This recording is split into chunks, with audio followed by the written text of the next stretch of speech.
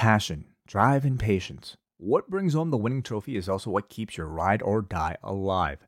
eBay Motors has everything you need to maintain your vehicle and level it up to peak performance. From superchargers, roof racks, exhaust kits, LED lights, and more, whether you're into speed, power, or style, eBay Motors has you covered.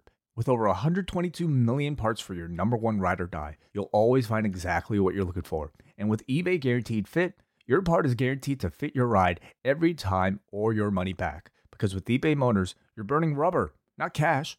With all the parts you need at the prices you want, it's easy to turn your car into the MVP and bring home that win. Keep your ride or die alive at ebaymotors.com.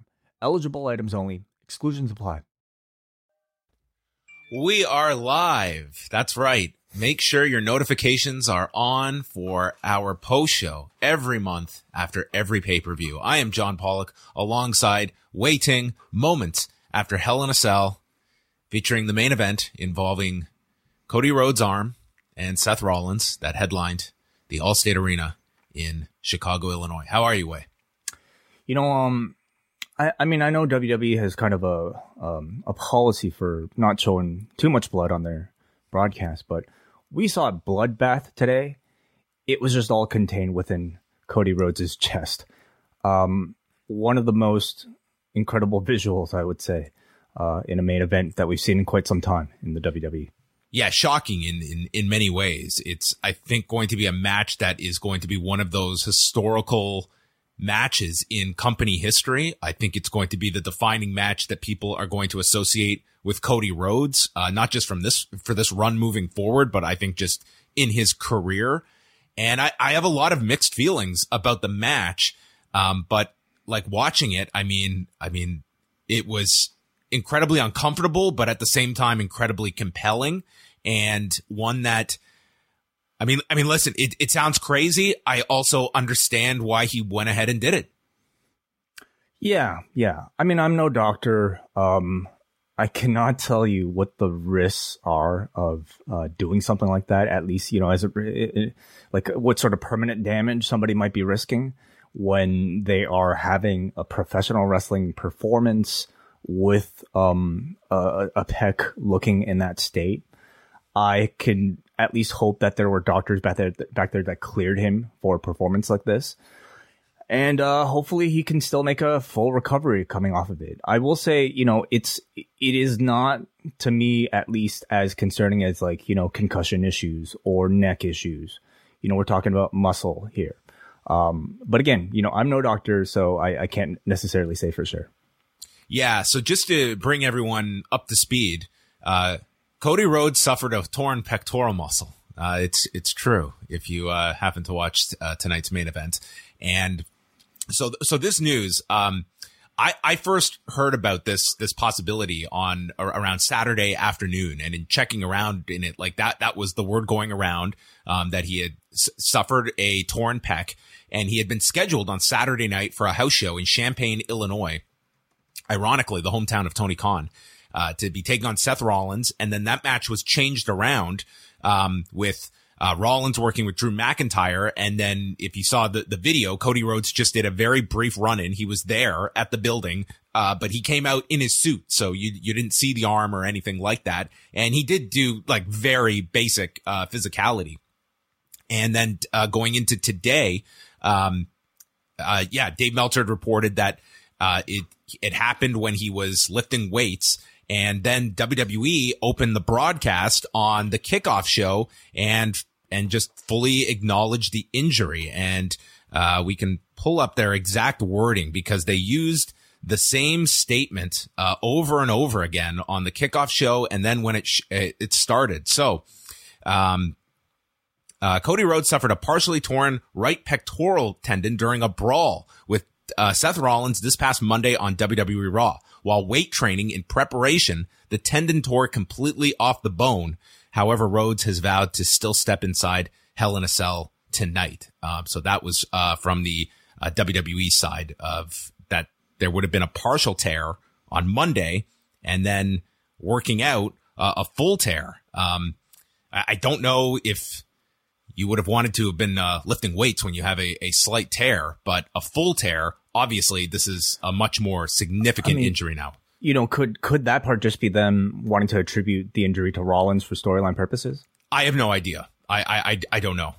It very well could be accurate. I don't know, but a full tear. Now you're looking at surgery, and we won't know the timetable. I mean, there have been, back in 2007, John Cena fully tore his pec right at the beginning of October, and he made that miracle recovery and came back at the Royal Rumble the following January. Hunter, at that Saudi Arabia show, teaming with Shawn Michaels, tore his pec. That was the beginning of November 2018, and he did WrestleMania by April. So, I mean, it's always how, when you're talking surgery, it's once they get in there, what they're dealing with. So it would be just pointless to try and guesstimate any kind of timetable. But I mean, that's looking like it's going to need surgery, and it's going to be some time for Cody, which is really tough. I mean, this is especially when you watch tonight.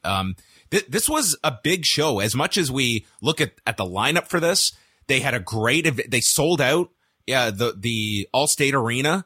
And this was your main event, and Cody certainly felt like no question, the biggest babyface this company has at the moment. Yeah, and I think all the more reason why we see that he, did what he did and chose to go ahead with this despite the injury. If it was a match on the card that didn't have the show's gimmick attached to it, if it was not the main event, I mean, I don't necessarily know if we would see, at least we might have seen some sort of performance, but I mean, for Cody Rhodes, fresh out of into the company and wanting to really establish himself as the guy, you can understand all the pressures behind him wanting to deliver not just an appearance on this show, but a performance of a lifetime. 25 minutes. Yeah, it's absolutely incredible. So, I'm no doctor. I can't tell you like what sort of operation is required to heal something like this.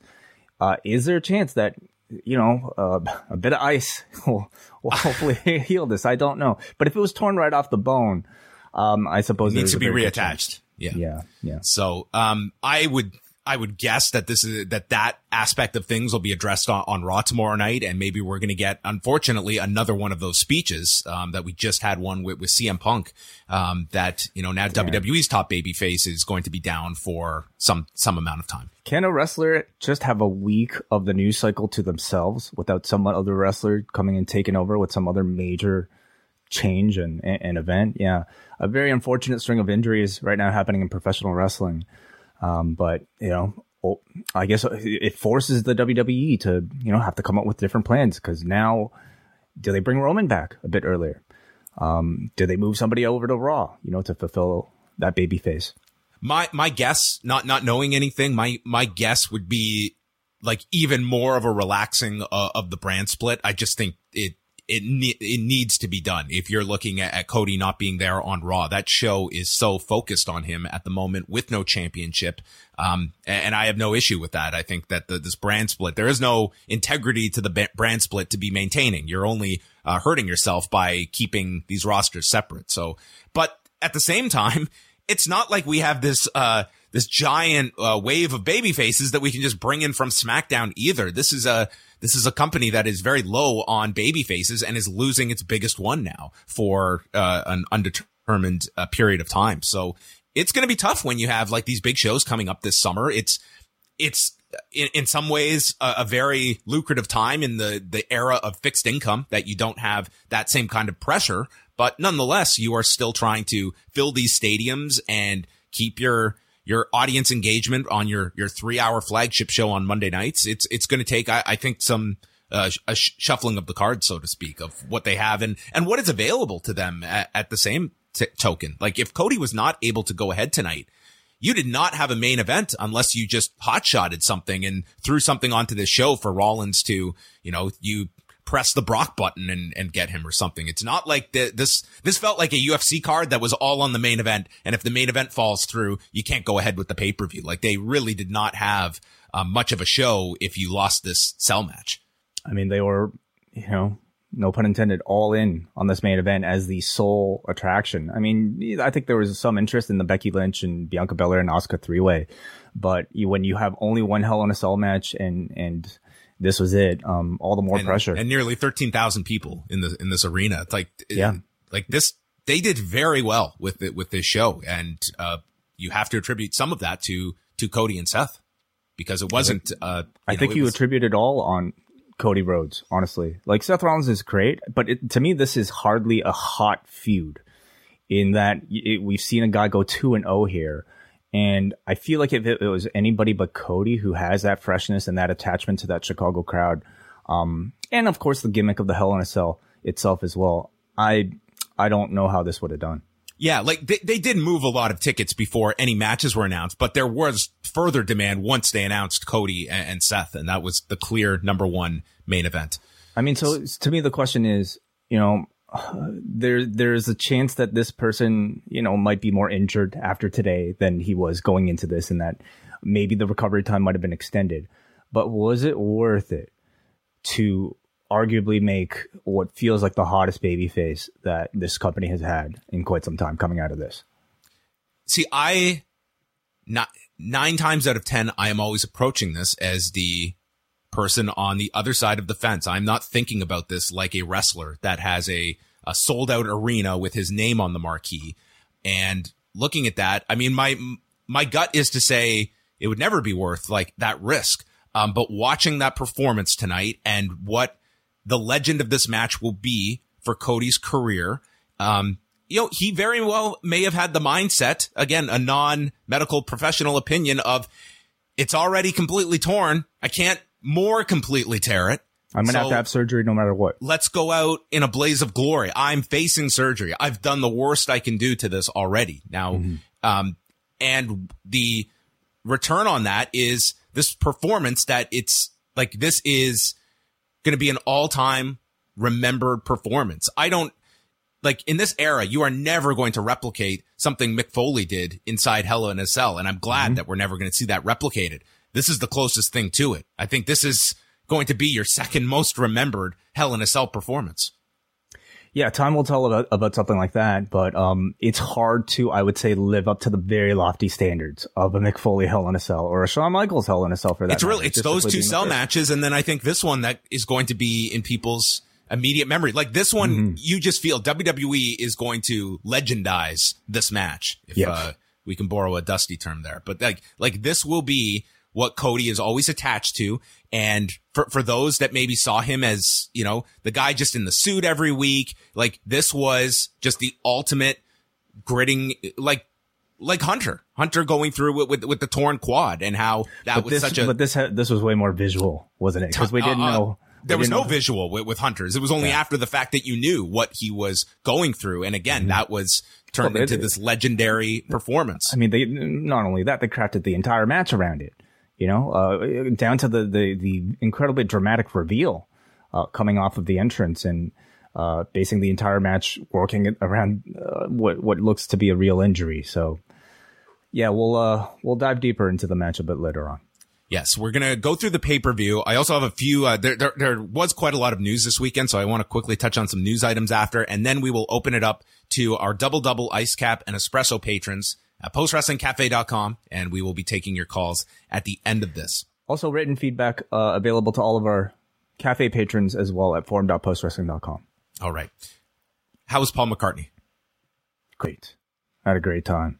That's awesome. Yeah. Drove 4 hours there, went to see the show, had something to eat, and then drove 4 hours back. I was a little worried about you. I was a little worried. I was very happy to hear you got home safely. Yeah, I mean, probably not the best idea in the world, but I mean, we were kind of under pressure to have to get back for one of the people before this afternoon. So, turned out perfectly fine. Yeah, we all took. I didn't drive more than 2 hours at a time, honestly, so it was pretty easy.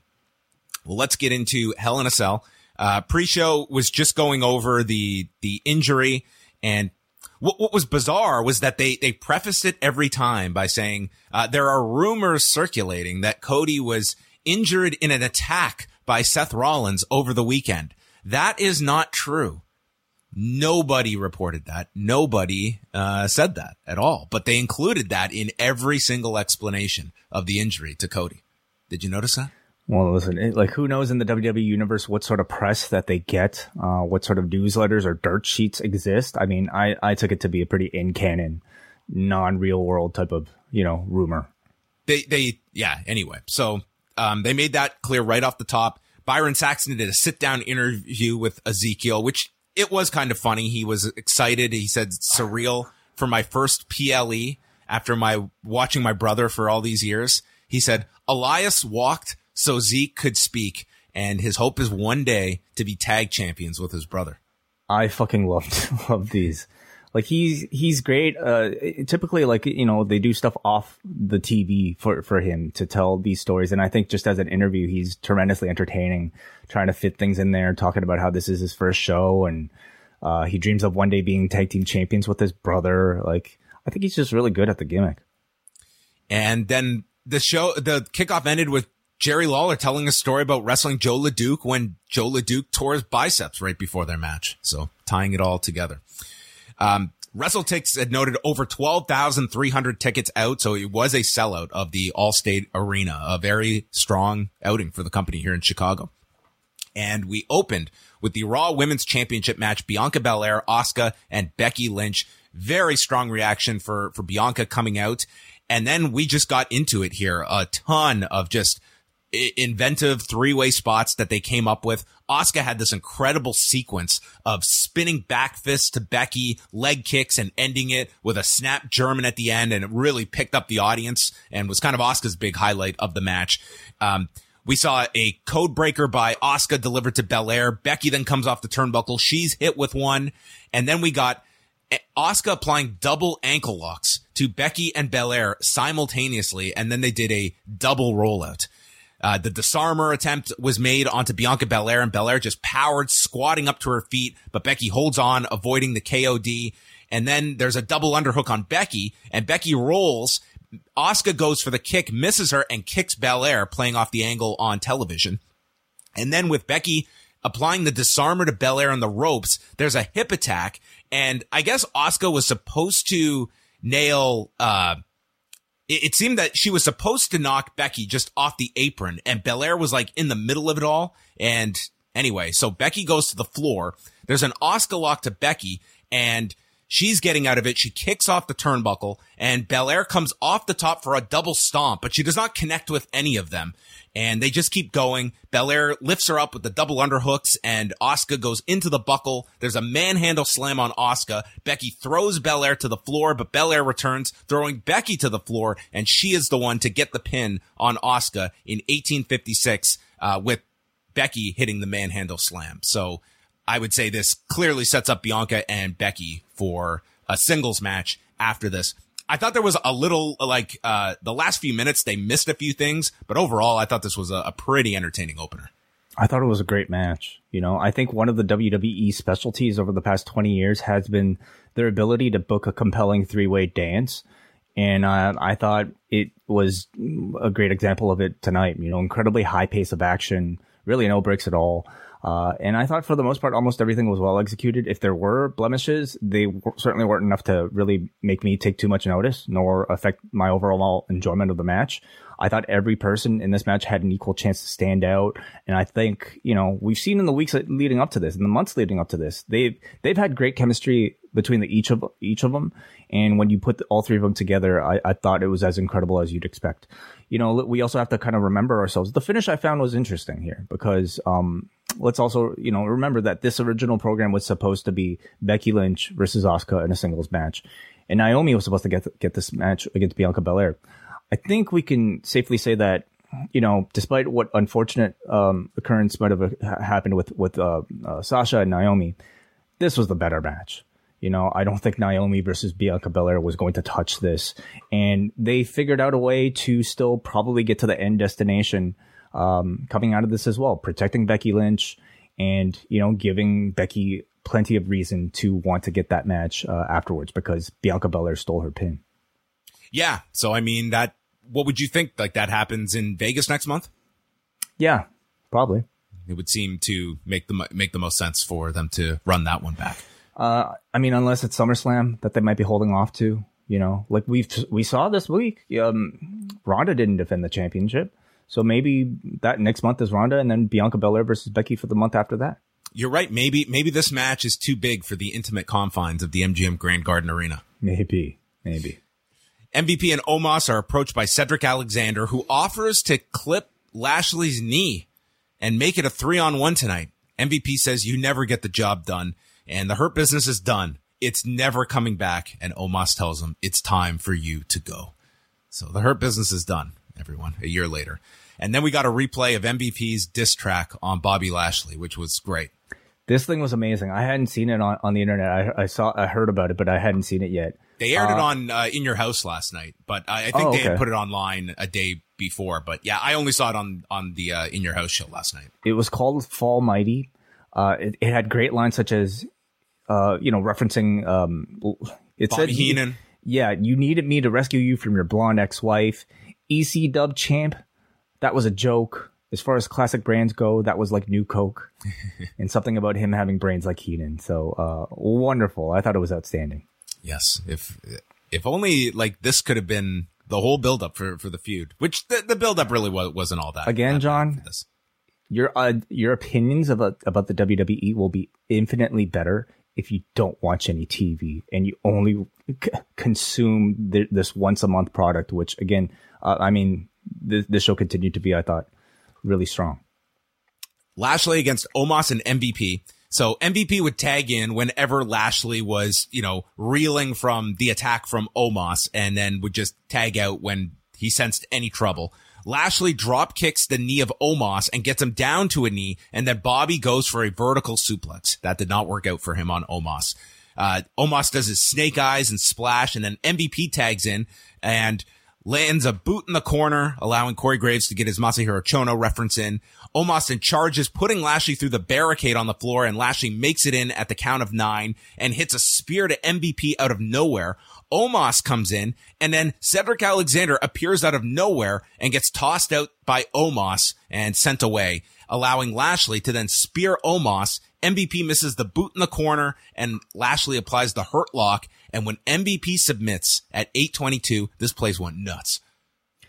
I mean, this was, the Rosemont Horizon, the Allstate Arena, what many talents consider to be their favorite arena to work. And you can completely understand why, because this was a Chicago crowd that elevated, I would say, every match on the show, including this one, which I think on its own was really good. But I mean, with a crowd this hot, I thought it really was excellent. It might have been the best match that these two have had in their feud thus far. I think they've been tremendous opponents for both guys, even though this is the third or fourth match we're seeing between the two.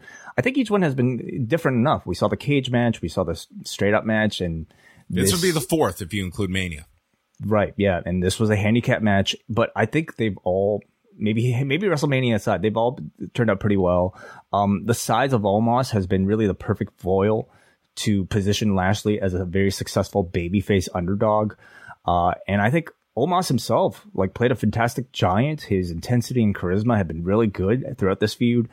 MVP, wasn't just kind of your typical chicken shit heel manager. They were talking about his credentials. He is a very capable wrestler, but still, I thought he hit very effectively behind the giant.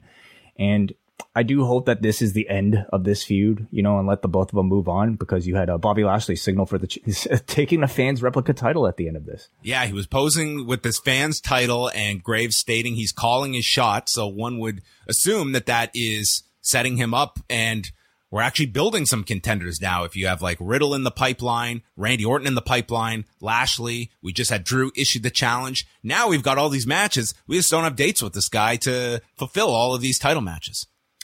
Well, I mean, we have Money in the Bank coming up next, so I think, a number of those people would probably make their way in there. Lashley, I could definitely see. Riddle, I can definitely see.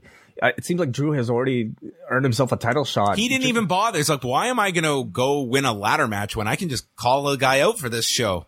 He somehow has some sort of hometown advantage that somehow grants him a title shot at that Clash of the Castle. So, but to me, it's looking like Lashley is at least, somebody with a lot of potential to be a Money in the Bank winner this year.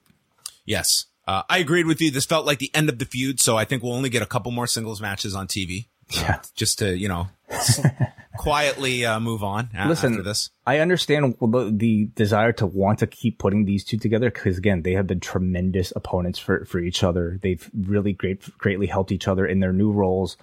But I think it's time to move on, honestly, and see if Lashley can find that similar potential with somebody else. See if Omos and MVP can find similar potential with somebody else. We'll see. Will Omos be in a ladder match next month? Oh, goodness. I don't know. I don't know about that. We'll see about it. Yeah, it was, it was fine. And it got like a big reaction at the end. What was hilarious was like, they've got the DraftKings sponsorship and it's like pretty much the same ad read as Excalibur, like the same prop bets. It's wild. They're not saying no to that DraftKings money, nor do they have the clout to, demand an exclusive in this, industry. Mm-hmm. Kevin Owens against Ezekiel.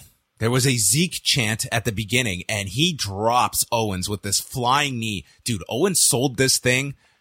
He just fell down to his knees from this knee strike. The Z trigger, I saw somebody call it. The Z trigger. Okay. Z trigger. And then Ezekiel climbs to the top, lands an elbow drop. You're thinking this guy's going to pin Owens in 10 seconds. But Owens kicks out, and then we get into more of a match. They go to the floor. Ezekiel gets busted open here after he's thrown into the post, and Owens is just constantly yelling. He's stomping him. That's Elias. He starts fish hooking him. Smile for the camera, Elias. Fish hooking is not legal in MMA. In the WWE, it's more than fine. Yes, apparently so. Ezekiel comes back with some stinger splashes, blocks a stunner, but then takes a pop-up powerbomb, kicks out at 2. There's another stunner, and there's a counter to a roll-up, a jumping knee on Owens, and then he climbs to the top. Owens knocks him off balance, hits a pair of super kicks, cannonball, and then yells, Elias, before stunning him and winning in 9:22. I love that, the yelling Elias before he put his victim down.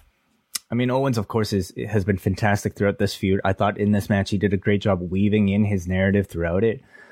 But I think Ezekiel has been great as well, okay? And you know that I'm a fan of the character, but I thought in ring he's really taken a step up.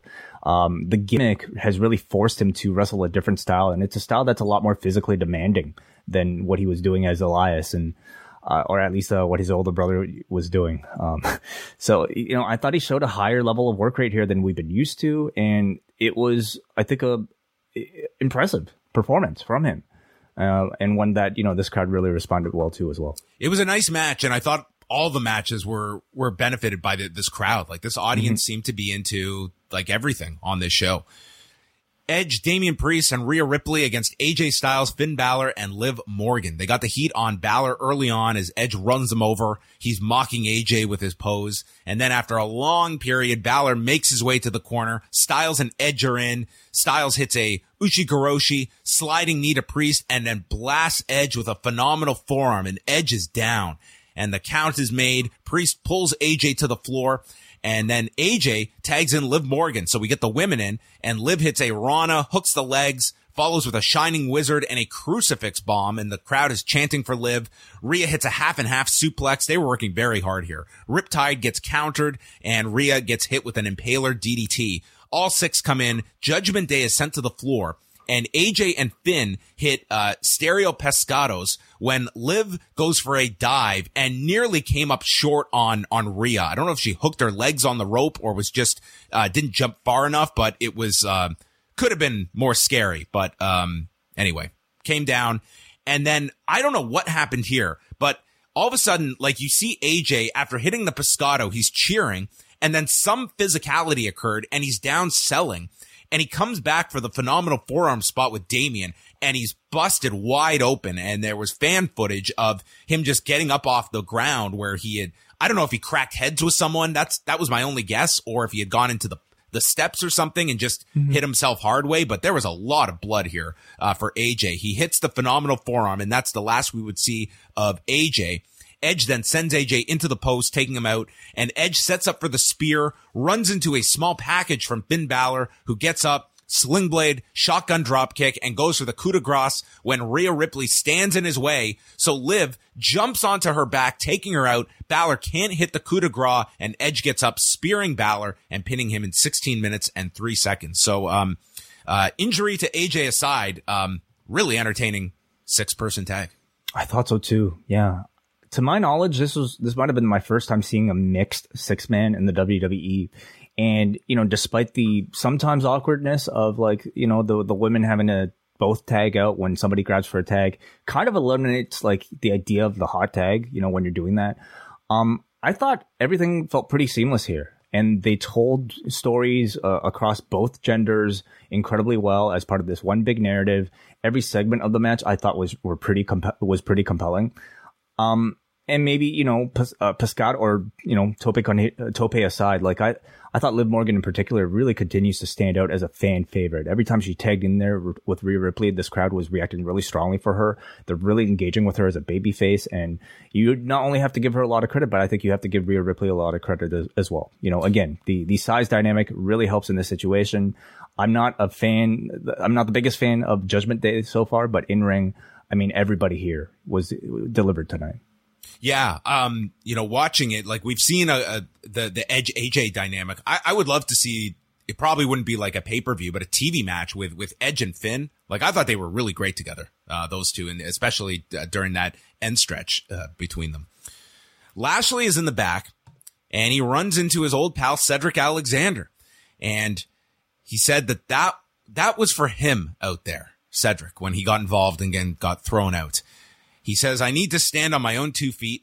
And Lashley says he's proud of him and warns him to never mess with another one of his matches. This is the guy that was like took out his knee on TV and has just been, I don't know. Lashley was extremely forgiving here. Maybe he has pity on this guy. I think I would, you know, I've never seen a guy so desperate to want to reform a stable as Cedric Alexander. So, I mean, time heals all wounds, I suppose. We have a Madcap and Corbin video package, which allowed us to once again hear the line, and I huffed and I puffed and I put Madcap into a hospital. Was it not the Mospital? He didn't. No, that was a separate segment with the Mospital. So out comes Happy Corbin and Madcap Moss, who is in fact still Madcap Moss. Yeah, I stand corrected on Friday, but the announcers we're still calling him Madcap, so that was maybe the source of my confusion. You think people would be confused with two Mosses in WWE between Madcap and O? Maybe they're related. They could be. They could be. So maybe that's where they're going to go. I was wondering where these characters were going to go after their respective feuds. So it was a no holds barred match. The best comedy of the night was Michael Cole here with Corey Graves, and he says Pat McAfee has the night off. So Michael Cole is here for his one match. Pat McAfee, I am flying in for Hell in a Cell for one match. Are you to do me? Madcap and Corbin. Yeah. So no Drew and no Ronda. I mean, again, all the more pressure I think for this main event to deliver. Because can you imagine if Cody was not around? You know, they advertise Ronda, they advertise Drew, they advertise Cody in the center. And imagine if all three of them didn't show up. It's the ultimate sin to advertise and not deliver, yes, it is. WWE has told us so many times. Unless the shoe is on the other foot, and then it's out of our control. If we want to put these people on our posters and you want to buy tickets thinking you're going to see those people on the posters, that's an assumption you're making. Mm-hmm. So they fight to the entrance area, and then it's Moss being, much more serious now with his different gear, new music. They go by the announcer's desk, and Moss throws an office chair at Corbin. Yeah, the dreaded office chair. I mean, never mind the Hell in a Cell. We need a pay-per-view around office chairs. Moss runs into the steps, and this whole crowd, they just want tables. And Corbin picks up on this, and he eventually goes, and underneath the ring, he pulls a table out. This was the loudest reaction of the night so far. And then he slides it back in. Great move by Corbin. And this crowd was so angry. He hits a choke slam from the apron, and then he gets a chair, and he's just delivering tons of chair shots. And there's a drop toe hold by Moss sending Corbin into the chair. Corbin comes back with a deep six, and then they're chanting asshole at Corbin. The chair is set up in the corner, and Corbin is the one sent into it. Huge chair shots from Moss in retaliation, a DDT onto the chair, and then a chop block is delivered to the knee of Moss, and with the steps in the ring, they're set up in the corner. Moss stops Corbin, fall away slam sends him into the steps, punchline, and he puts the chair around Corbin's neck, lifts up the steps, and drops it onto the chair, thus shattering Corbin's neck, I guess. for 3 weeks at least. At least 3 weeks. He's gasping for breath as Moss pins him in 12 minutes and 5 seconds, and Corbin is taken out on a stretcher, which means he's coming out on TV, sore, but ready to cut a scathing promo. Out of an ambulance, you think? All healed up? Oh, yeah, he'll show up in the ambulance. You're right. Yes. And then we will get his Yeah. I have to say, I had negative interest in this feud and in this match when it was just, thrown out there on a Friday night. But these two delivered. I would go as far as to say this felt like one of the better matches in Baron Corbin's career. It stood out from the rest on this card in that it was, perhaps, main event aside, this was up until this point the most violent brawl of anything on the show. But the pace was very fast. It was, very physical and there was constant activity. And I love Corbin continuing to fuck with the audience by going to the apron and not taking out a table and continuing to tease it. He was entertaining in this match. He was, yeah. And Moss, I think, did really well here. Now that you've taken the silliness out of the character, you've taken the straps literally off of him. Seems to be set on the right course, and I'm hoping at this point too, this is a feud that breaks itself up and they're no longer attached. So we'll see if Moss can survive on his own without this deep storytelling that he's had with Baron Corbin. Yeah, the next step for Moss is that he's got to have a defining characteristic. Like that's just the way these characters go. Whether he's, like your Big D or whatever it is, but he's got nothing right now. He's just like, he's serious. That's kind of the character. He's not laughing anymore. So like whether it's like a personality profile, a backstory, he needs something now of substance if you're going to get serious with him. Yeah. Yeah. And sometimes I worry about that stuff. Like what they're going to find in his real life that's worth, your great uncle was a plumber? Really? We don't have one of those yet. We have a son of a plumber. They've got the grandson of a plumber. Grandson of a plumber, yes. Then we had, I was looking forward to this. Theory versus Mustafa Ali. Mm-hmm. Ali is introduced as Chicago's own Mustafa Ali. And he comes out and he's got his Chicago themed shirt with the Bulls colors. He's got the Chicago flag on his tights. There is not a doubt in the world. If this was any other company, if this was Impact, AEW, New Japan, GCW, Smash Wrestling, if this was any other company in the world, this would be like, this is a layup. It's just so easy. But in WWE, it was like, there is no way. And it was at least in doubt. Okay. Like I felt it's so obvious at this point, like what they do to guys in their hometown, especially like in this case.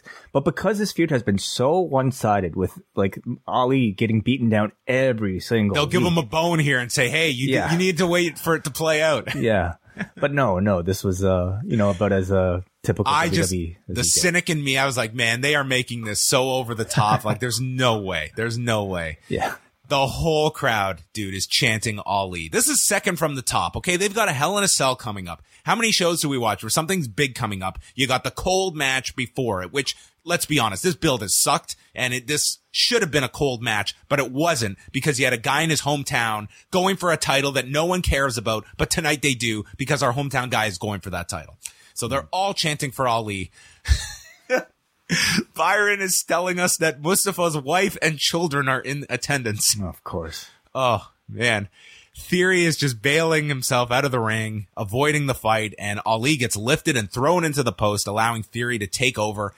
He comes off the top, and Ali goes for a super kick and doesn't catch all of it. He's more like his knee connects.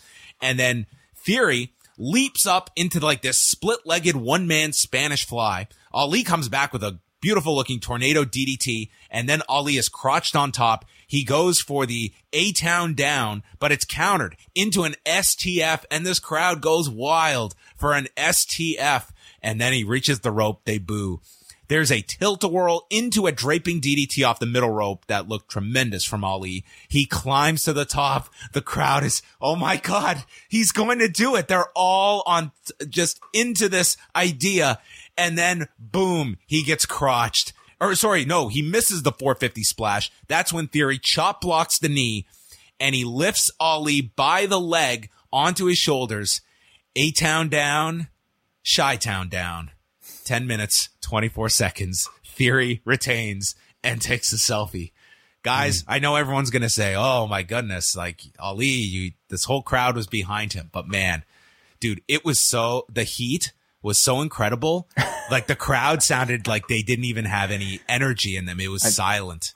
I think they were running to the ticket office to try to, wait in line for the next on sale for a live event. Oh, dude, this was just like your exhibit A. I was like, I can't even begrudge it because you know what it is, but it was amazing to watch. Like the effort they went to dangle this in front of your Chicago crowd. Yeah. And every one of these 13,000 people are leaving thinking, you know what? Next time Ali goes for the title, it'll be here in Chicago and I'm going to be front row for it. I know next time he's going to get this title. I mean, if it's a next time, there could be a next time, but it might not be with this company. So, I mean, here's the thing. First of all, it was a very good match. Some great babyface comebacks here. Whether or not, like, I have to think that, this whole, like, do you think that they brought Ali back at this point just for this show?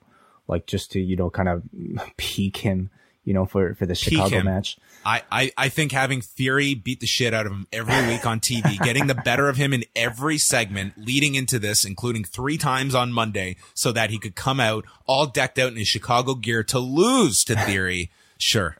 Here's the thing. Okay.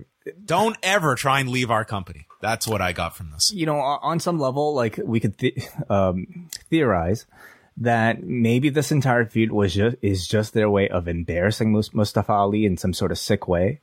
But ultimately, I kind of feel like the joke will be on them, because if you're a Mustafa Ali fan, you're a fan of his because of his fantastic wrestling. And of course you want to see him win, but you certainly, I don't personally think you become less of a fan of him when you see him work his ass off to deliver a great match and be booked to lose. I think he still gained a lot of fans here and certainly a lot of great sentiment for whenever his contract is up. Yeah, I just feel he's in the same Ricochet role, unfortunately. They're never going to make this guy champion, John. They're like, even a U.S. champion is kind of hard for me to see. No, then he's below the Ricochet level. And, sure. And this felt like the end of this. Like, I don't know where Ali goes after this. Sitting out that contract. Actually, it would be priceless if he won the title like tomorrow. Oh, he'll probably win. I should take that back. He wins it in like the next city. I think he could win the 24/7 championship. Okay, well, you could set your sights on that. Theory took a selfie with him. Main event time, Cody Rhodes against Seth Rollins in the Hell in a Cell. Rollins is out in polka dots for the match. Mm-hmm. Like, I thought Tommy Dreamer was walking out here. So there's a massive chant for Cody before his music even plays. I mean, he just felt like the biggest star on this show. As he's walking out, this place is going crazy for him. Corey Graves says that this city has historical significance for Cody. In fact, this very arena was integral in his journey away from WWE. Very nice sentiment, but he is confusing the Allstate Arena with the Now Arena, which are not the same. Yeah, was he referring to another incident, like during the WWE? No, he said it while he was away from WWE. Okay, yeah, I don't know then. Anyway, Cody removes his jacket, and there is like a hush that falls upon this crowd. And I thought it lasted for up until Seth brought the table out. It almost felt like this crowd was a bit uncomfortable at what they were watching. Yeah. I think it was a lot of... And my timeline was very mixed. I think there were a lot of people that in this day and age, I think they genuinely care about these wrestlers and their well-being. And yes, you can look at what a gutsy performance this is, but I saw a lot of concern for people about this during the beginning of this. And if this was a wise decision that maybe should have been a decision taken away from Cody. Well, again, without being a doctor, I cannot tell you whether or not something like this is different from... I cannot tell you how much more damage, he would have risked himself doing like this permanently than something else. Again, I will say I feel more comfortable with a muscle injury than, something involving the neck and the head. Which he would not have been doing the match if that was the case of a neck or head injury. And I have to honestly, have at least some faith in the medical professionals in the back that that would have cleared him for this sort of match and this sort of performance. Again, I'd love to hear from somebody in the medical field about, you know, what this sort of tear would be like, and the amount of risk that he was taking compared to, you know, something else. Yeah, I mean, for what it was, though, I mean, it was just an unbelievable performance, and I thought from both. Like, I don't think Seth should be shortchanged in. Oh my God, are you kidding discussion. me? He this was is much terrific. This is much of an accomplishment for Seth as it is for Cody Rhodes. I mean, he is working with a man who basically can only work with half his body, right? And, you know, the bulk of the heavy lifting literally was on Seth Rollins. So he starts off, and early on, he is able to hit a disaster kick, and he's wincing in pain, and then hits a Cody cutter. And this crowd is just like, they're stunned at what they're watching and processing at the beginning of this. He goes for a crossroads, and Seth stops it by raking him in the eye, and Cody applies a figure four. Seth gets to the rope and then climbs to the floor, getting out a kendo stick to start nailing Cody with it, jamming the kendo stick into the pectoral region, and then sending Cody into the fence. Cody is using his left arm for offense. Like, you can even see, like, he can't even lift this arm. It's like, it is so debilitating for him. The steel steps are incorporated and blasted onto the bad side of Cody. And then Seth reveals that he has brought a polka dot weightlifting belt and begins whipping Cody with the belt over and over again, which is going to just make his trip home that much more comfortable. Well, listen, welts all over your back. Hey, man, if you're going to go out anyway, then sure, why not? This is a guy who's willing to burn himself, you know, on TV just for a TV match. So then a table is brought out by Rollins, and this crowd just comes alive at this point at the sight of the table, to the point that they're chanting, "Thank you, Rollins." And Rollins ends up setting up the table and missing a splash, crashing through the table. And it's Cody that takes the polka dot weightlifting belt, tosses it away, and he goes under the ring, and he has his own bag with a cowbell inside. And this leads to our impromptu cowbell match, between a Texas bull rope match between these two in the middle of the ring, where he challenges Rollins to tie his wrist to the rope. And they have this tug of war, ending with Cody nailing him with the cowbell and generating a 2 count. Cody then stops a power bomb, hits the first crossroads of the match, which Rollins kicks out of, and Rollins just snaps the arm into the mat and power bombs Cody through a table in the corner. And they've got this camera angle down at mat level, and right at 2.5, Cody on his bad side gets the shoulder up, and it was an incredible near fall, because you're seeing the bad side of the arm and how much it takes him just to get the shoulder off of the mat. Rollins brings out the sledgehammer, and he is stopped by Cody. Seth goes for the pedigree. Cody counters it, and Cody hits the heel turn. The pedigree. I mean, in this context, though, I mean, I'm not so sure. I'm just saying, he finally hit the move. Yes. He hits it, and Cody continues going after him, slides into the ring, and by the way, the pedigree was a kick out for Rollins. And then as Rollins gets back into the ring, he nails Cody with a curb stomp. Rollins then hits a crossroads. Cody rolls through. He hits his own. So both are down, courtesy of the crossroads that each one is hit. And Cody beats him to the sledgehammer. He can't hold on to it with his arm. He kicks the sledgehammer away from Seth and hits back-to-back crossroads, stops, takes the sledgehammer, and nails Seth with the sledgehammer, keeping him down in 24 minutes and 21 seconds. What's going to be a memorable match, and one that is what was both gruesome and compelling to watch for the 24 and a half minutes that they had. But this will be a match that is going to always be tied to Cody. Yes, it will be. And I think, you know, when it comes time for Seth Rollins to have that retrospective about his career, this is as much, again, his performance and his masterpiece. I will say as well, I was not expecting this, even with the injury. You know, I think at most Cody could have come out here. He could have, you know, done a few spots. And I think even that Cody cutter attempt on it in its own, into a stomp from Seth Rollins, for instance, 1, 2, 3. It would have been not as satisfying, but I think we would have all understood, especially seeing the visual of what that injury looked like. The fact that they ended up having the type of match that they ended up having is just incredible. Absolutely incredible. Using, this real life injury to some great storytelling advantage. The bull rope was really interesting to me because I had wondered if that was always the plan or if it was brought in here as some sort of measure to maybe help the fact that he only had one side to work with and maybe allowed him some sort of, extra gimmickry to get through the match. In either case, I thought that it was used very effectively. I think the Triple H callbacks with the sledgehammer were also very well used. And ultimately, a storyline that they kind of hit on only in this final week is the fact that both of them are after Triple H's throne. And Seth Rollins, of course, somebody who very much thinks that he's the rightful owner of it. And Cody Rhodes also thinking that as well. So, I thought that was a really nice touch and effectively used here. But beyond that, I mean, we saw a lot here in the form of the Crossroads counters.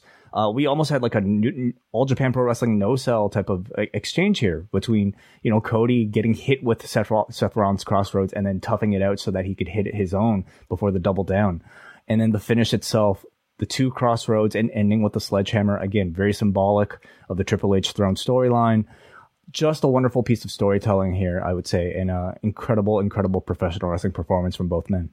Yeah, and you come out of it with Cody, in fact, winning all three of the matches, which was, I think that's really significant of, this kind of a match that you very well could have had Seth just win and you have the out. But instead, I think for just the legend of this match, the way it worked out, I think they went for like the incredible gutsy performer gutting out this victory. And this is an incredible 3-match series that they had from WrestleMania to Backlash. And now this one very different from the other two. But all to me, incredible matches when you look at them. And I think with Seth as well, like that's, I'm very interested to see where he goes after this, because just looking at like the Raw side of things, my thought was that it is now the time you sort of turn Seth around into a babyface role, because you really need some baby faces and you don't really need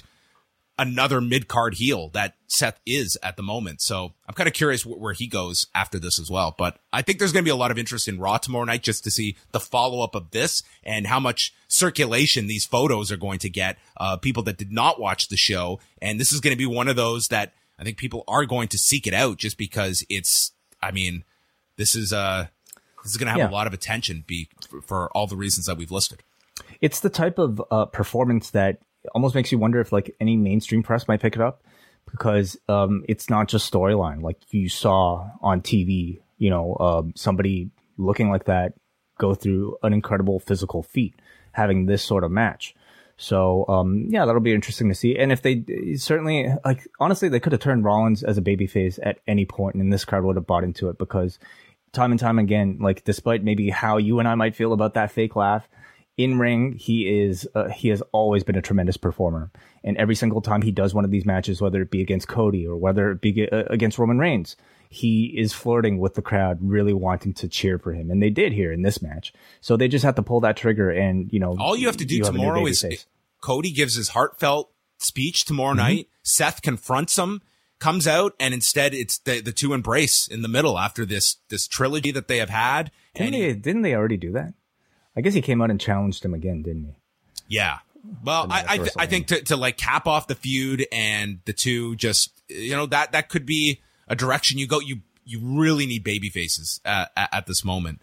One other thought that does come to mind as well is that I think after you see something like this, I think like it's really tough. I would say, like, if you are a performer, like, and you're dealing with an injury, I think it's really hard to have both, like, you're conflicted, I think, by, the amount that it took to go through with a match like this. And at the same time, you want your locker room to be able to listen to their bodies that might not have anything as grotesque as this visually, but at the same time, like it does send a message about like, how can I complain when I just watched this from somebody else in our locker room?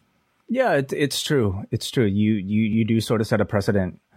At the same time, I mean, these moments are sort of like the magic of like sports that we kind of, put up on a pedestal, whether it be in a real sporting activity or the Olympics or, in professional wrestling. I mean, this was, I think, a special circumstance considering that it was the main event. It was the only Hell in a Cell match on a show called Hell in a Cell.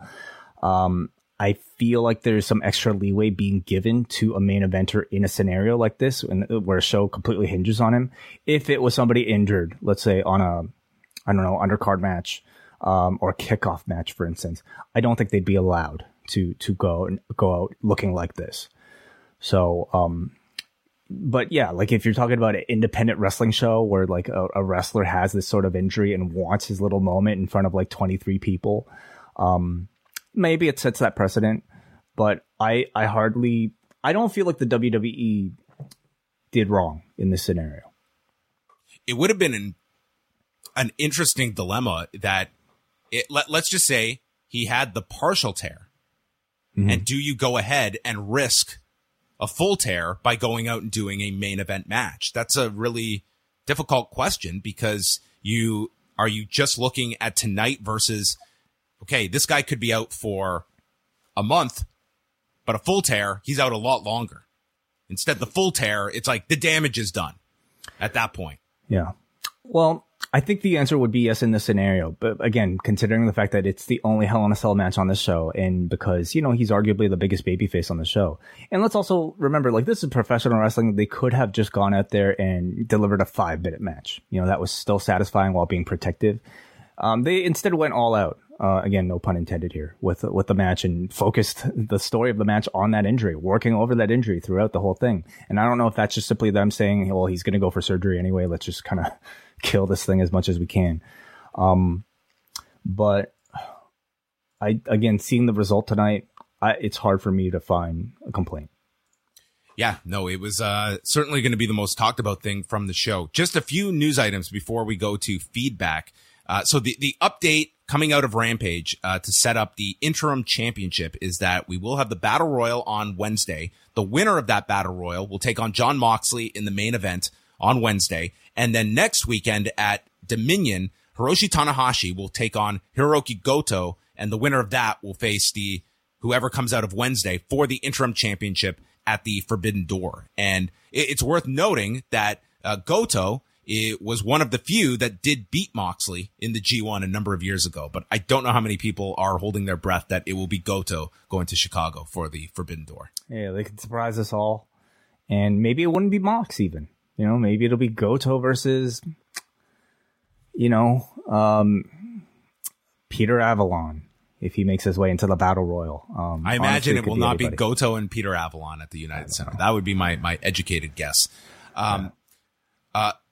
Also, Scorpio Sky noting that he went into Rampage with his knee bothering him and then strained a muscle going from his knee through his groin. And after that happened during the match with Dante Martin, his right leg was useless after that. And he is hoping that it is nothing serious. So wishing the best for him. That's unfortunate. And then we had the story today that Bryan Danielson was unable to fly to Massachusetts for a meet and greet. And the venue had stated that he was injured, that coming from Fightful. And then the Wrestling Observer site has they cited two sources that have noted that he's only expected to be out 1 to 2 weeks. So if that is accurate, doesn't sound like it's too serious. He wasn't on TV this week after the Anarchy match, but would prevent him from being in the Battle Royal on Wednesday, which is unfortunate because I looked at him as a really interesting player in this whole thing to potentially come out of that, at least come out of the Battle Royal, and gives you an excuse to do Danielson and Moxley on TV. Yeah. Well, I mean, at least at this point, their choice is kind of made for them, and really does feel like Mox is the favorite. Honestly, it feels like it's just a very complicated way of getting to Moxley versus Tanahashi. But the effort is what we appreciate, right? In them trying to tell that story. Before we get to some calls here, let's go to some super chats. And we thank all of you guys watching us live at youtube.com/postwrestling. Please subscribe, everybody. We're trying to get those numbers up to get these shows a bit more visible as possible. We go to Sam, who sends $5 Australian. Thank you for the support, Sam. He says, not too often I get to catch you live in Australia, so just a tip for the support. It's awesome. Thank you, Samuel. DJ Convoy sends $5 as well. He says, dangerous and irresponsible to let Rhodes compete. And winning is baffling. WWE should be held to task for this. Cody should be held to task for this. I mean, you're going to have that response from a lot of people. And I think not knowing, what was assessed with Cody. I mean, we are going based on, like, visually, it looked horrifying. And I can't say, like, that opinion but again, is wrong. We're not doctors, like, sometimes bruises are, again, I honestly can't say, but it's also, I think, wrong for us to say, like, what they shouldn't have done either. But without knowing a bit more detail about exactly like what this sort of thing looks like. I mean, you've seen, John, UFC fights where like guys continued after like having muscles that were like, like pulled off and, down to like, a portion of their bicep, for instance.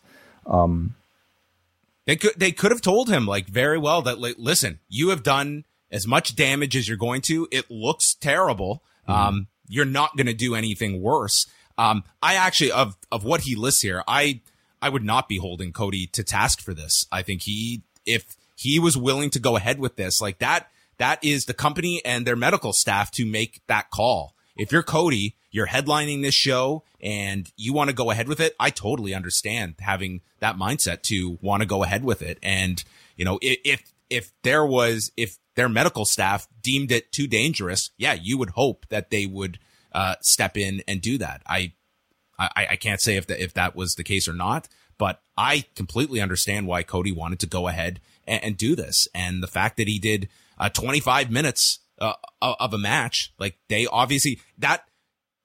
earmarked that amount of time for the match. So they obviously had confidence that he could go ahead and do this of what had been laid out. They could have just structured a 10-minute match and it's Seth just destroying him and limiting like what was necessary to get to a finish and a satisfying enough match. But they blocked off the last half hour of the match for this, of the show for this.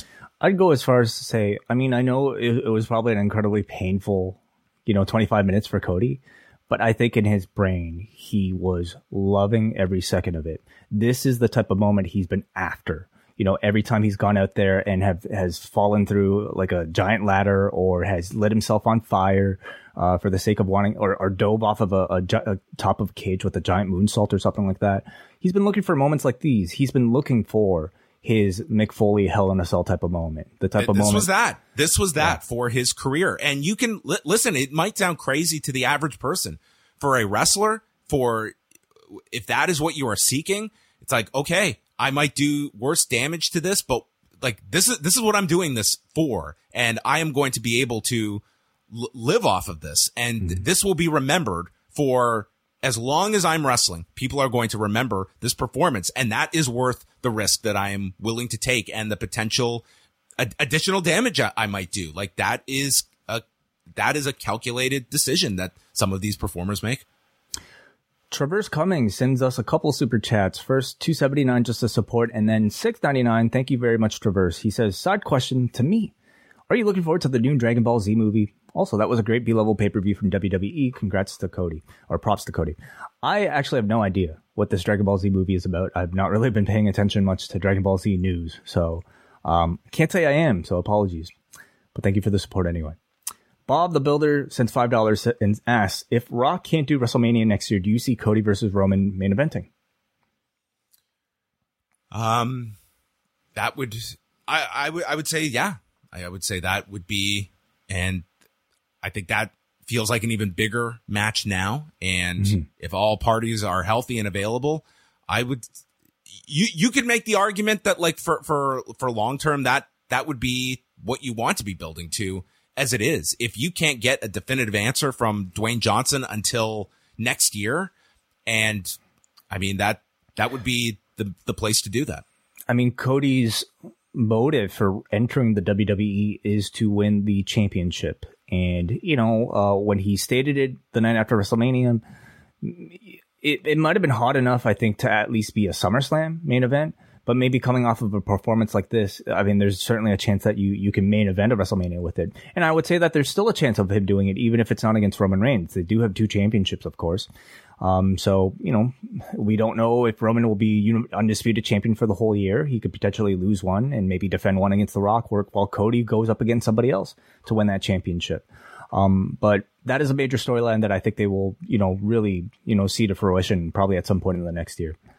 Thank you, Bob. And finally, we got a Payne who sends £2 just to say didn't watch the show, but just wanted to show support. Thank you so much for the constant support there from all of you guys sending in your super chats. Now we go to some phone calls here available to our Double Plus patrons. And let's go start off here with Ryan. Ryan, are you there? Yes, sir. Hey, Ryan, what's up? What do you think of Hell in a Cell? Man, both these shows, the Backlash and the show tonight, people just go crazy for tables. I don't know what's going on with the fans nowadays. What did you guys think about? What did you guys think about Bobby Lashley trotting out with the fake championship? And do you think they might go to him, pivot to him sooner than Cody because Cody's hurt? It's a good question whether or not like the Cody injury changes anything. But for me, I just kind of felt like it was him saying, hey, I'm done with Omos.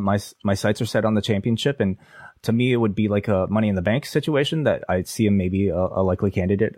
But they could just, upgrade him to a championship match at Money in the Bank, for instance. What do you think, John? Yeah, I mean, they teased it. It's but Roman has to be back for that. Yeah, that's the big if, and I think you're more so going in the Riddle direction right now. So, just keeping him hot on the back burner. Yeah. All right, thanks, guys. Thank you, Ryan. Ryan, is this also you? That's also in this room right now on this other connection? Yes, sir. I think I got in there twice. Got it. Did you go to the show live tonight, Ryan? Yes, sir. Tell us something about the live experience. Like, okay, what are the big I used the On Location, which is the new, premium guest experience. And before the show, I got a meet and greet where we had like little appetizers and free beer. And then I got my picture taken with Baron Corbin. And then after that, Seth Rollins and Becky Lynch came in and I got my picture taken with them. Okay. So and then they toured us around the ring. I got to touch the cage, got to have my picture taken with the backdrop. So it was a pretty premium experience. How did the crowd seem like in your area for the main event? How were they? They were everything that you said. They were sympathetic to Cody, but they were also, loved him and loved the cowbell. But they also, I heard the chants of "Thank you, Seth" when he started bringing the table out because these crowds just seem to be nuts for tables now. Yeah, like it's 1996 or something. Did you notice like that big hush after seeing the injury to Cody, like the commentators were alluding to? Yes, I noticed it was red at first, and then as the match went on, it turned, black or purple or blue almost. Oh, it was every shade of, every shade, chili. Every shade of the rainbow. Yeah. Well, thank you, Ryan. Hopefully you had a good time tonight. Thanks a lot, Ryan. Thank you, guys. Take care. All right, let's go up next to Hansi. Hansi, welcome to the show. What's up? What's going on? I was going to say that again, as always, the pay-per-views with WWE, they always they do well, as one-offs.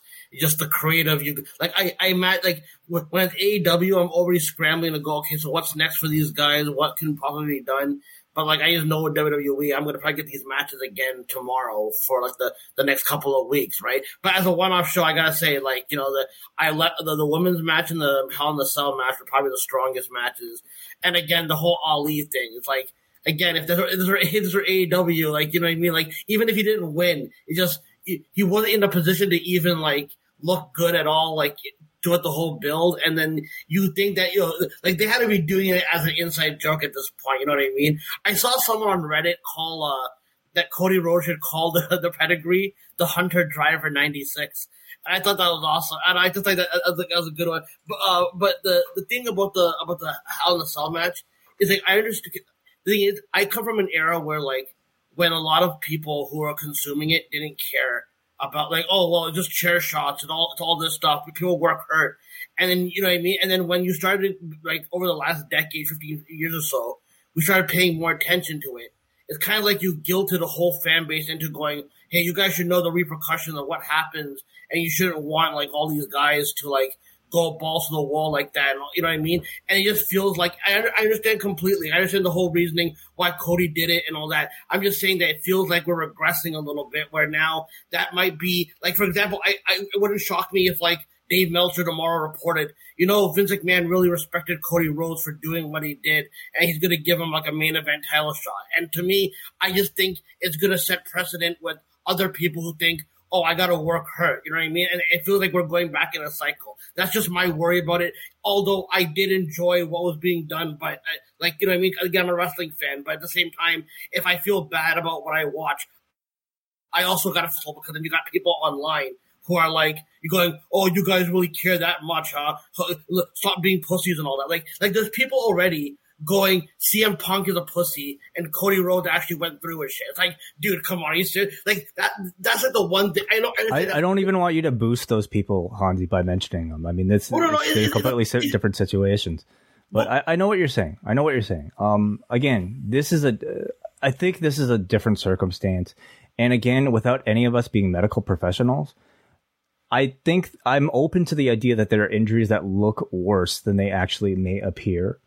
And I'm hoping that this is one of those situations. We know, I think, enough about the neck. We know enough about the brain that if it was either of those two things, I agree with you. I would have not been cool with it. If it was Kota Ibushi with his, with the separated shoulder, I don't think I would have been cool with it.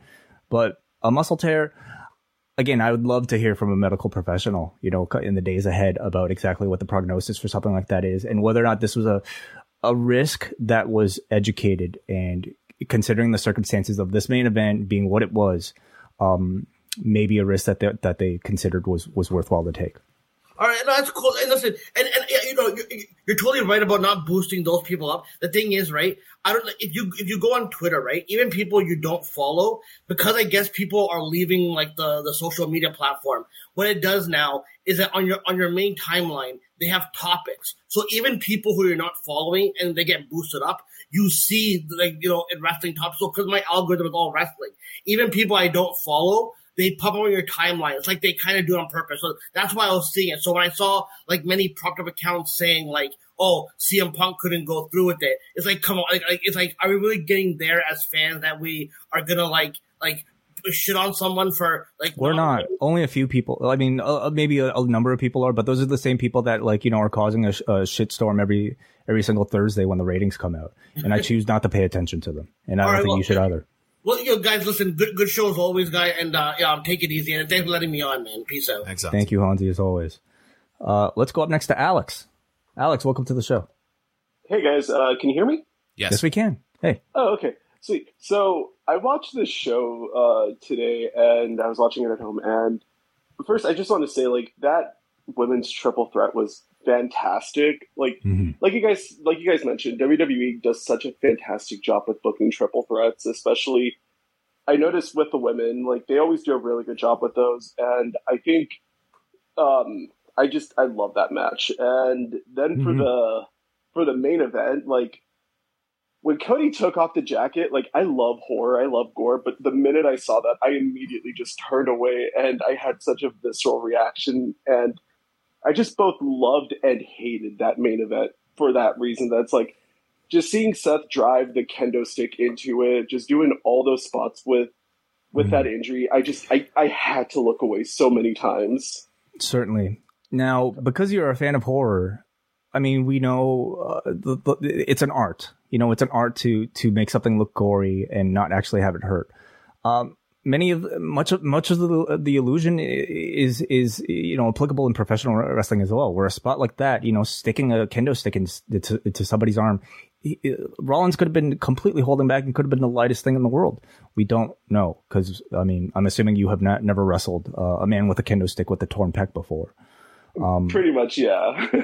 So, but no, I was just going to say, I think for me at this point, what I would like to see is for me, all the other Roman challengers are kind of now at a level beneath Cody at this point. And in my own head fantasy booking this, I just want to see Cody come back at a Royal Rumble if it's as serious, if it's a serious injury, which I hope it's not. I hope he's he's okay, but I guess we'll know tomorrow. But if he comes back like at a Rumble, wins that, and then gets his huge main event in Inglewood and just wins the title, that's what I want to see at this point, because everyone else just seems so second rate at this point, which is horrible, especially like having that be the reason for it, him working with such an injury. But like you said, it does come down to like the visual of it. Mm-hmm. Thank you so much for the call, Alex. Yeah, thanks guys. Great job. Appreciated. Thank you.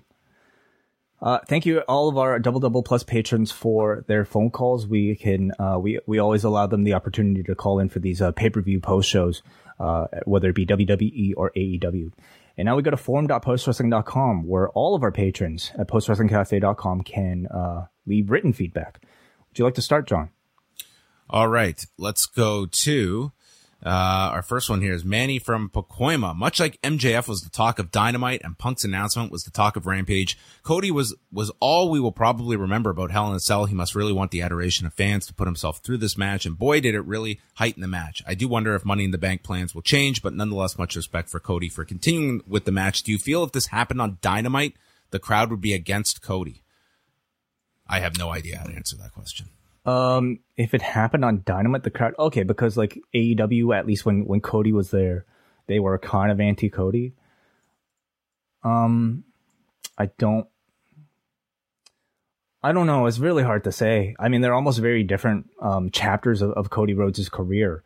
You know, you can argue that what was happening towards Cody at the end was that effect, like those reactions were not just an effect of maybe what he was willing to put himself through in the ring, but also the content of his promos and the content of the character. Whereas in the WWE, I don't think he's had any of those issues. All of his promos have been connecting the way they exactly should.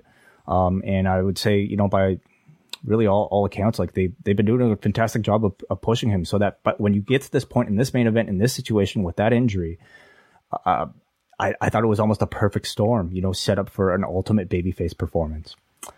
So hard to say. And we go to Kate, who wants to say, overall, a very good show, as many of WWE's lesser pay-per-views are these days. I love the women's match, and I thought the show elevated some new people, which they need to do with Roman taking a lesser role. I love the women's match, although I wouldn't have had Asuka take the pin. She still feels like the fresher matchup for either Bianca or Becky. Be that as it may, I mean, Becky versus Bianca is the bigger match, you know, even if it's a rematch. I think to a more casual audience, you know. It might be something that they're building up for Money in the Bank, but it's big enough, I think, to be a SummerSlam co-main event. I think that's what I think that's where you want to go. And this was going to be a pay-per-view where Bianca and Becky were going to get wins in separate matches, and instead you had to do this makeshift match and keep those, give a reason to go back to it. So it depends on like the direction that you want to be going. If that's what's the best way to get to Bianca or Becky, that was the finish tonight. Yeah.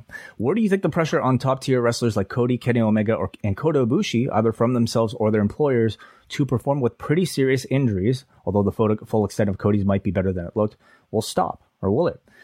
Yeah, Kate, we've kind of spent almost the entire show, you know, talking about that aspect. Again, not knowing the extent of this sort of injury, it's hard for me to say. But we're also talking about a company that, like, I think has taken more steps for safety than they ever have in the past. You know, this is a company that at one point were stopping matches because of blood.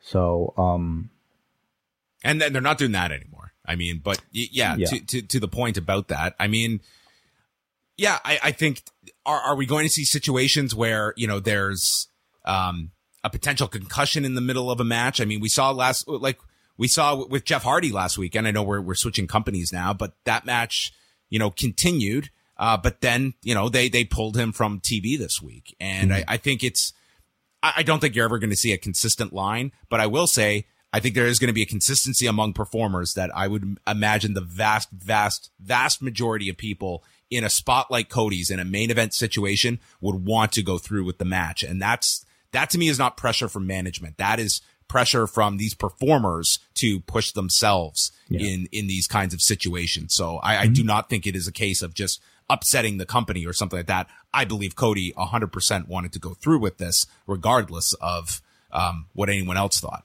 Yeah, no doubt. Again, I also really would like to emphasize perhaps, further investigation into the differences between a muscle tear versus, this sort of thing that we've been talking about for decades now when it comes to neck injuries and brain injuries. I think those are things we know more than enough not to play around with. But this sort of muscle tear, I'm willing to at least, be open to the idea that this was something that was relatively safe enough to work with. Yeah, we'll have to, rely on people that are experts in that field as well. But that is all the feedback that we have. I think we are at the end of things. So before we wrap up, just a quick overview of what's coming up the next couple of days. We will not be doing the new show on Monday because it's a late night for us tonight with Hell in a Cell. But we will be back Monday night with Rewind to Raw, going through any other news that is going to be happening over the next 24 hours and developments with this story and what happens on Raw. So you check out that. And then Tuesday, we're back with the news show at 1 p.m. Eastern time. And Tuesday night, for Post Wrestling Cafe members, it is going to be Volume 5 of the wildly popular series, Pollock and Ting Talk. Yes. I would say one of our main attractions at this point in the Post Wrestling Cafe, according to at least a lot of the feedback I've heard, where once a quarter, it seems, John and I get together and just talk about anything but professional wrestling.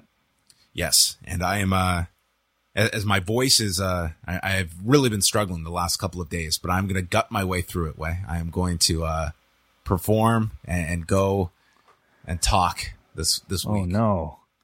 How are you going to reveal it dramatically? Maybe I'll take a kendo stick to your throat. Huh? Oh, boy. Like that. I couldn't take it. I'd tap out. So that is coming up the next couple of days. We'll be doing the Post Daily News show Tuesday through Friday this week.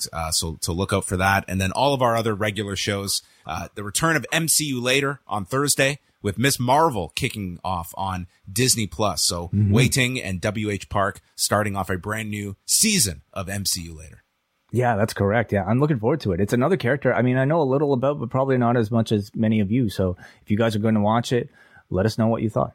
Yes, absolutely. So postwrestlingcafe.com. This week you will get Talk. You will get MCU Later, Rewind to SmackDown, and the audio version of the Post Daily News show is available in your podcast app with your RSS feed as well. So that is all for us. I'm going to say goodbye because my voice is about to die. So for Wei Ting, thank you for listening, everybody. And that concludes your Hell in a Cell post show.